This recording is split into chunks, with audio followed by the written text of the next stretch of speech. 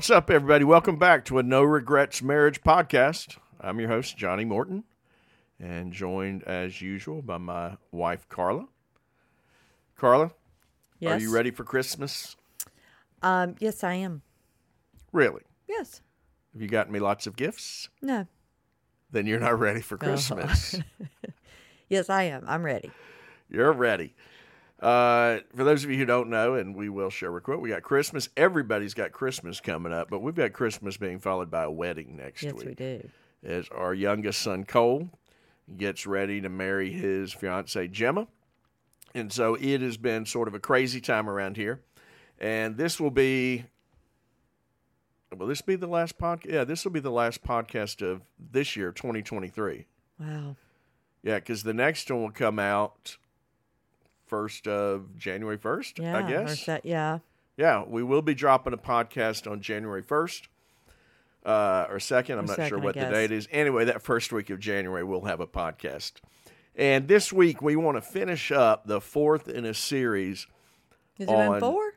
Yeah, there's 4 of them. Oh, okay. The fourth in a series on forging a team. How do you move from you and me to we? And we've talked a lot about everything from, hey, what are the qualities of teamwork that we want to go for? The idea of how does family of origin impact that relationship, and that's really something that we want to explore more of later on. Whole idea when communication and conflict, how they can really make or break the whole idea of becoming a team.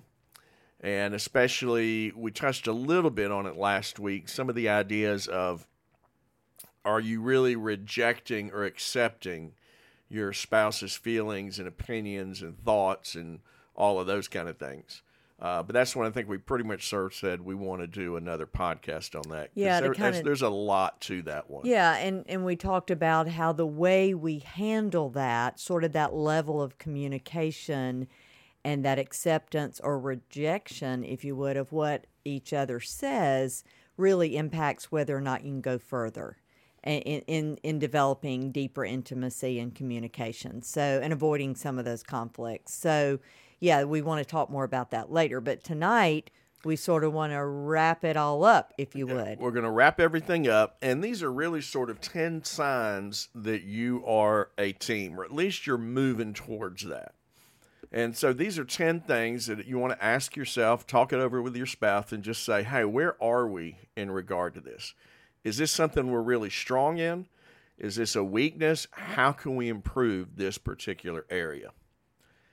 You know, marriage is really, it's the ultimate team. You go all the way back to the beginning when God designed marriage.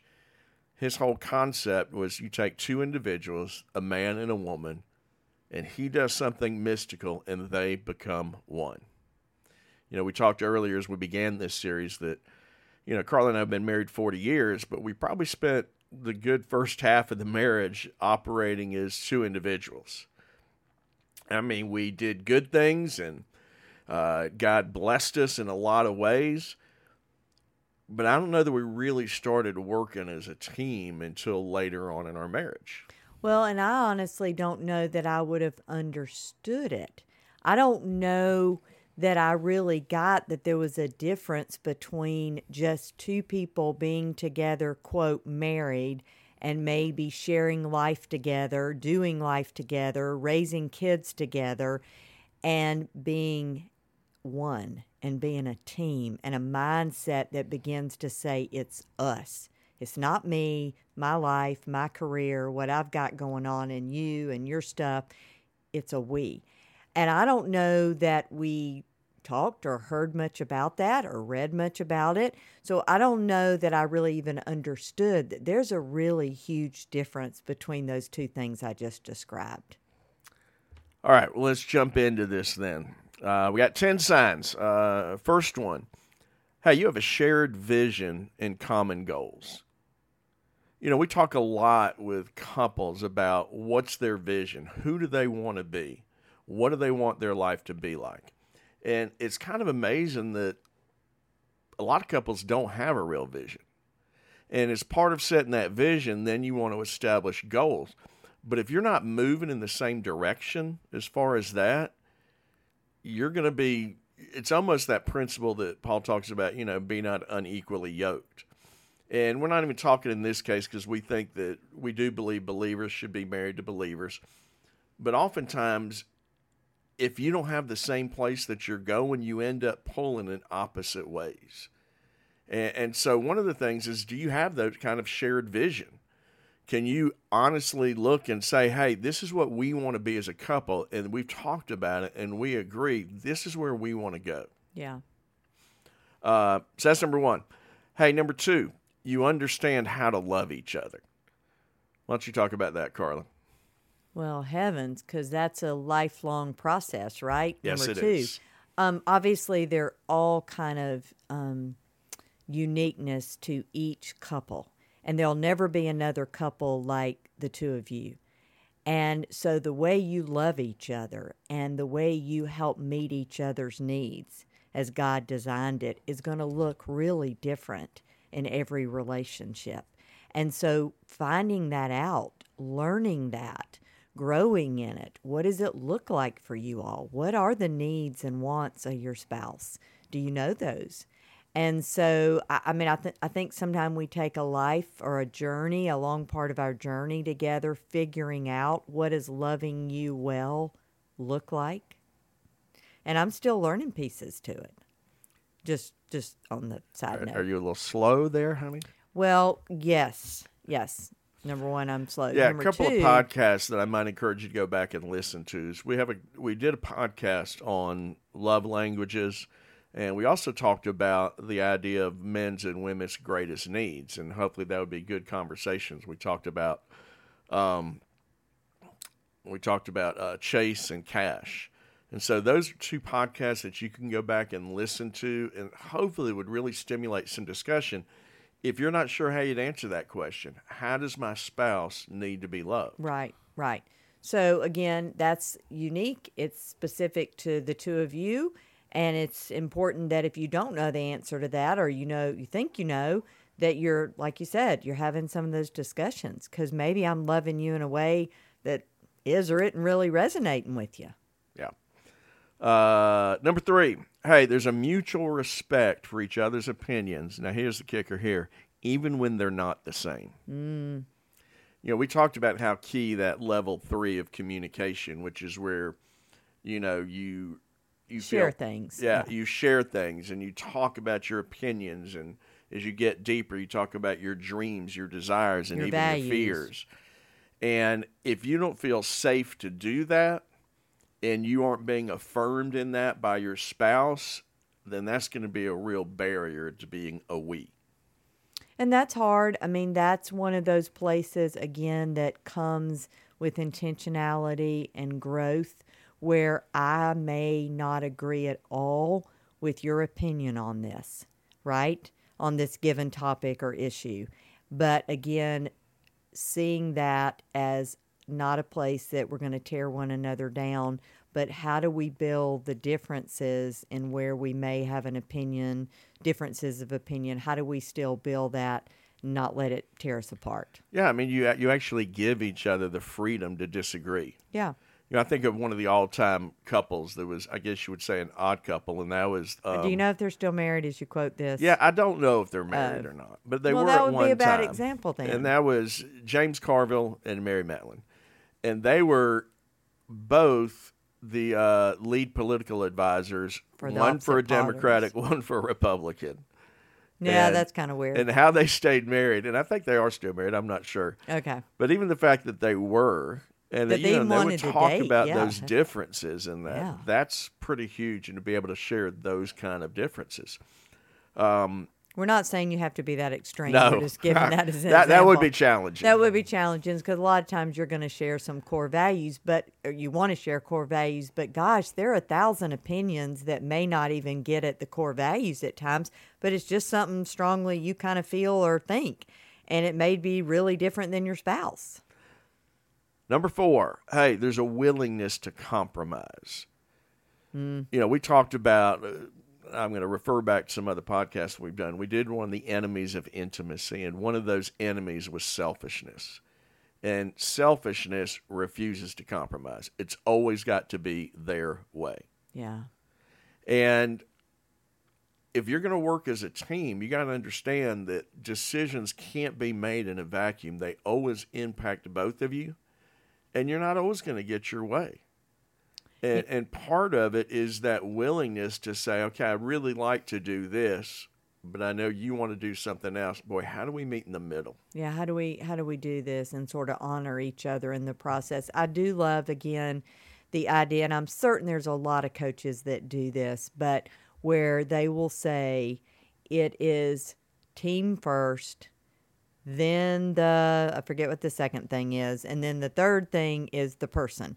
Meaning, if you go on the team and you go on the field and it's about you. Yeah, it's the team, it's the mission. The mission. I was going to say that. And then it's your individual accolades right. and everything. So if you approach life, your marriage, if you're putting the I there as the center, it's never going to feel like a team. Never. And it never would on a football field either, or whatever sport, if everybody approaches the game with I as the only thing that they're focusing on. Because you won't give the ball to the other person. You won't let the pass go that way. You won't let somebody else take the route. You'll want to do it all. And I'm thinking that's in a way that people grasp and they get it and they cheer for it. And they kind of boo when people don't do it well, which is kind of interesting, but then we struggle in our marriage. So it is a really important principle, I think. All right, number 5. Hey, you support each other no matter what. That's a biggie. That's a biggie. Because a lot of times, especially if our opinions differ and we think the other person's wrong, and that's a real easy one to sort of back away and say, oop, that's all on you. Yeah. And that's not what a team does. You know, I think that whole concept going back before, we use the team concept a lot and relate it to sports. You win or lose as a team. Yeah. And it works the same way as a married couple. If one of you's hurting, it's going to impact both of you. And that idea that, boy, you need to be willing to back the person up and to continue to love them and support them, even at times that they're wrong. Yeah, I think about maybe decisions that somebody makes, that a choice somebody makes, that you take a job, you turn down a job, you do a move across the country, you change homes, you change churches, you change whatever, and somehow it didn't work out well. And one of you can easily look at the other and say, this was your idea. It's your fault. Yeah, and people start playing the blame game and everything else. And, you think back almost, and we've asked this question, do you really understand what you committed to when you said I do? Yeah. The better, most of us don't. For better, for worse, for richer, for poor, so on and so on. And oftentimes we always assume it's going to be the good parts of those. Yeah, more money. But if you're going to be involved, and if you're really going to be what God's designed you to be, that concept of we, that means even when somebody's struggling, even when they fail, yeah, boy, you've got to be there to support them. I think about, what about couples and families that they try to launch a new business? They try to launch something that they haven't done before, and it doesn't pan out. I mean, think how easily that can tear you apart when you don't support each other. I mean, I think back to one of our recent podcasts in the past. So we did it with a couple that struggled with the addiction in the marriage, and how different their story would be if the wife hadn't continued to support her husband even when he struggled over and over again with that. Yeah. All right, let's go to number 6. Hey, there are established boundaries for your relationship. Why are boundaries so important? Well, boundaries, and sometimes boundary has a negative connotation, but a boundary tells you where the playing field is. It tells you what's off limits. It tells you what is going to be called out, not good, And they're going to probably be negative consequences when we jump over them. And that is every single place in our lives. If you want to break a boundary, if you want to jump over it, there will be something that's going to impact you. And the same is true about our marriages and what safeguards them.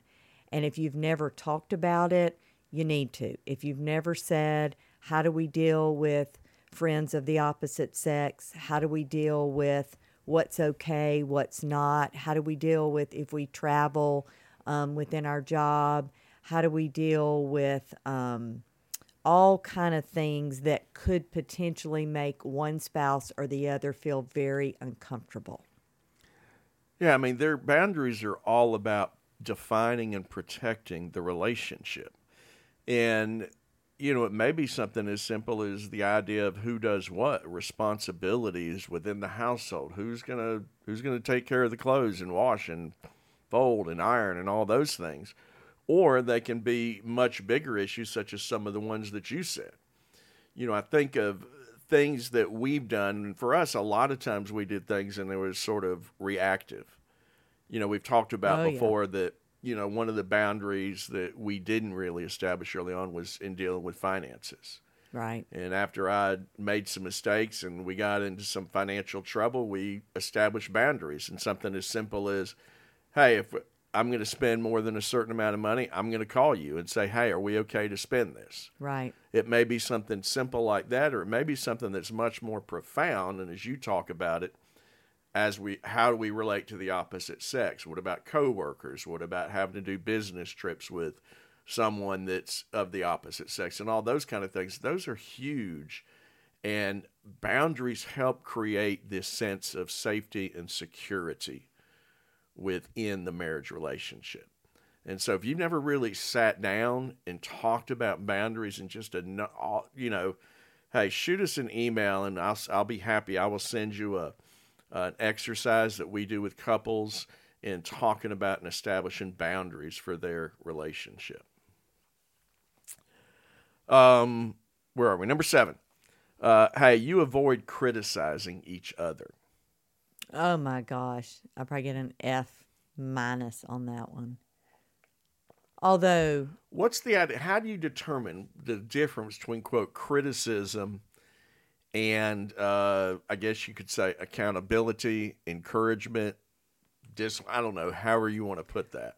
well, I think criticizing someone it moves beyond the behavior or the task or the thing that wasn't done or they desired to be done or shouldn't have been done. Any of those kind of the action, I guess you would say. The action is what you're upset about usually. But if you move from the action to the person as a person, and so not you relate. It becomes like an attack on Yes, that character. yes. When You you relate, are yeah, this. you are. So you take the action of when you relate to the so and so, the effect then on me was this, instead of you are selfish, you are inconsistent, you are this, you are that, you are that. That moves to the heart of attacking, like you said, the person. Now, there can be some truth in the fact that there may be things within us that the reason our action or behavior is X is because we've got some stuff on the inside, and it may be that I'm being super selfish. And so instead of doing my schedule to get where I need to be so I'm not late and be thoughtful of you, then I need to deal with that. But really what we want to bring out to one another is the behavior, the action. Let's stay away from going after each other's, if you would, them as a person. Yeah, and it's almost, that's one of those areas that it's almost hard, but as you say, sometimes you see things so clearly, and especially me. I do. I've had this amazing ability for all these years to clearly identify where you needed to shore up. Yeah, and oftentimes those criticisms, they feel like an attack. We can usually start getting defensive about that. Or we make excuses. And really what you want to do with those is you want to focus on the behavior, but you really want to that's a matter of prayer. It's God that changes somebody's character and changes somebody's heart. You can't do that. Right. Again, I think you can bring to the forefront the behavior, the action that then may have caused you, the other person, to feel a certain way or to have a certain consequence because of that, and bring that out and then share from an I perspective of how it impacted you. But like you said, it's God's going to have to show them. You could say from now till the end of time to your spouse, you are selfish, you are selfish, you are selfish.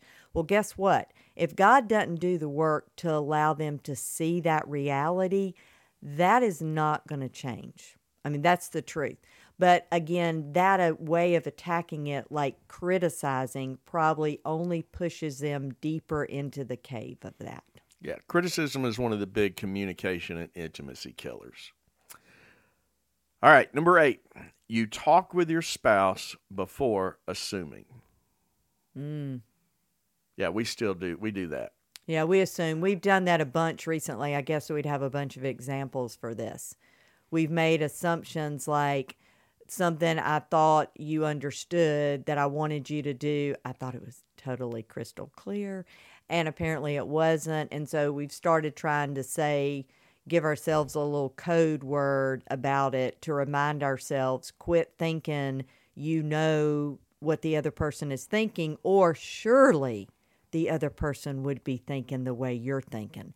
So if you clearly left something on the counter that, like one day I did, this was an example, it wasn't the end of the world at all, it was stupid, but it was a box of stuff, and it was all these strange little things in it. It had a bunch of jewelry, not great jewelry, but, costume jewelry. But anyway, various little things. And I wanted to get it to this place that has a thrift shop. A thrift shop, but it's helping this ministry. And I figured it was the holiday time. Maybe they could use more merchandise. So I put it on the counter knowing you had to go out that day on that side of town. But I didn't leave you a note because I left really early. And you assumed I knew what it was there for. Or you assumed that I would call you. You would call me because you'd say, weird box, weird little stuff in here. I should call Carla and see what this is. Nope. Okay, assumption. He just let it sit there, right? So anyway, that was one of those, again, stupid little example. But my gosh, 1,000 things happen like that. And then a whole bunch of 1,000 and more important things happen because we assume. Yeah, I think another way that couples can get into trouble when it comes to these assumptions, and that you really want to learn to start thinking about this, and that's when you make commitments, time commitments, appointment commitments, without talking to your spouse first. Yeah. That you just assume that they're going to go along with it. You just assume that you don't already have everything lined up for that date. And so you make the commitment, and then you come and find out, well, I really can't do that at that time. Yeah. Or you make commitments and you overstretch yourselves, and maybe you thought it wasn't a big deal to say you'd agree to sit on this board or you'd agree to do X, Y, and Z, and all of a sudden your spouse is feeling the brunt of that's one more time you're gone, or that's one more time you can't be somewhere else. So that feels really like a negative thing because you didn't even have a discussion about it. Yeah, and so when we're talking about that being a sign that you're becoming a team, it's sort of this mindset that whenever those opportunities come, your first thought is, oh, I can or I can't do that, but it's, what can we do? Yeah, and that's a big flip. Even if it's just one of you that's going to be involved doing it. Right, just thinking, how does this impact us? And that's, again, part of that shift, moving away from, like you said, just my schedule, what works for me, what I'm interested in doing, into the we. All right, number 9. And this is, we're just going to be here real briefly because this definitely is another podcast, probably a series of podcasts, how you forgive each other. And, in the real simplest form, forgiveness, it doesn't mean forgetting. It doesn't mean the other person is accountable for when they do things that hurt you. Not accountable. Yeah, not accountable. Okay. It just means that you're not going to take it upon yourself, that old idea of vengeance, and I'm going to make them pay. You leave that to God to deal with that.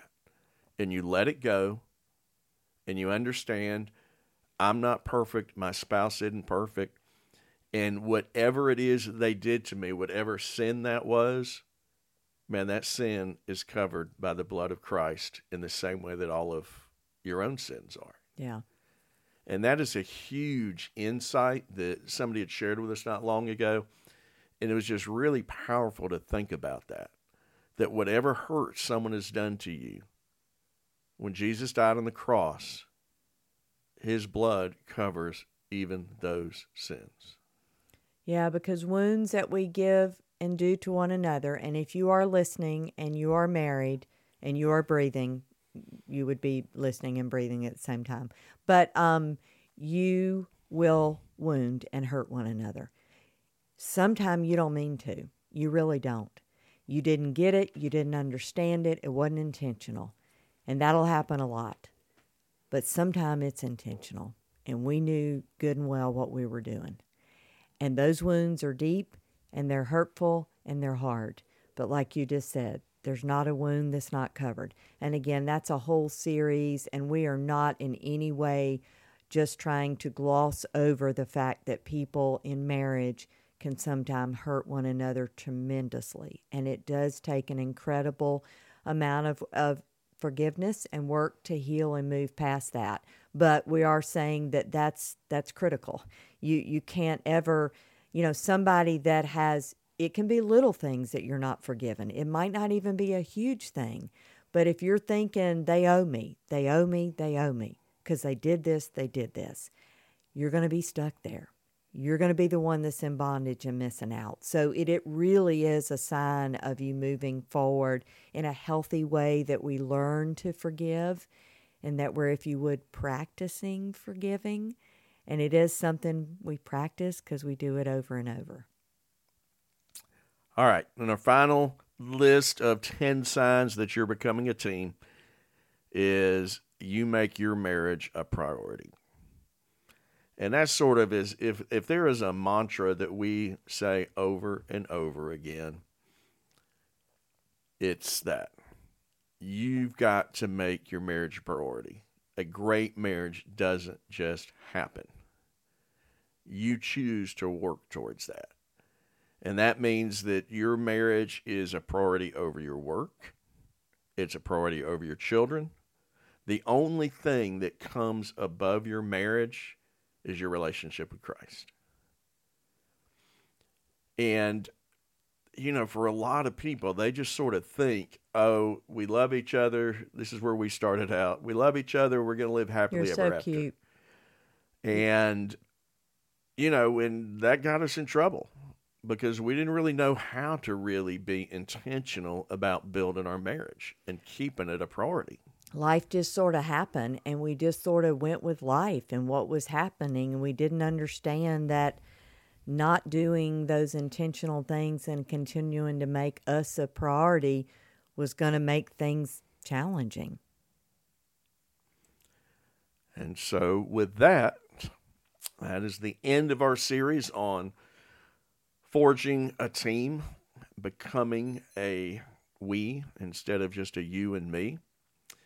And as we end this up, and really as we end 2023, man, we just want to say thank you. For those of you who have, stayed along with us and have listened to our podcast and have shared and have shared with us that you're encouraged by that, man, thank you so, so much. And I would ask you to do this. If you're encouraged by our podcast, share them with somebody else. Share them with a friend, share them with a son, a daughter, a brother, a sister, somebody else that you think might be encouraged in their marriage relationship. I said, well, we will be back. We will have another podcast that first week of January. But until then, we just want to say Merry Christmas and just challenge you to keep on forging what God's given you.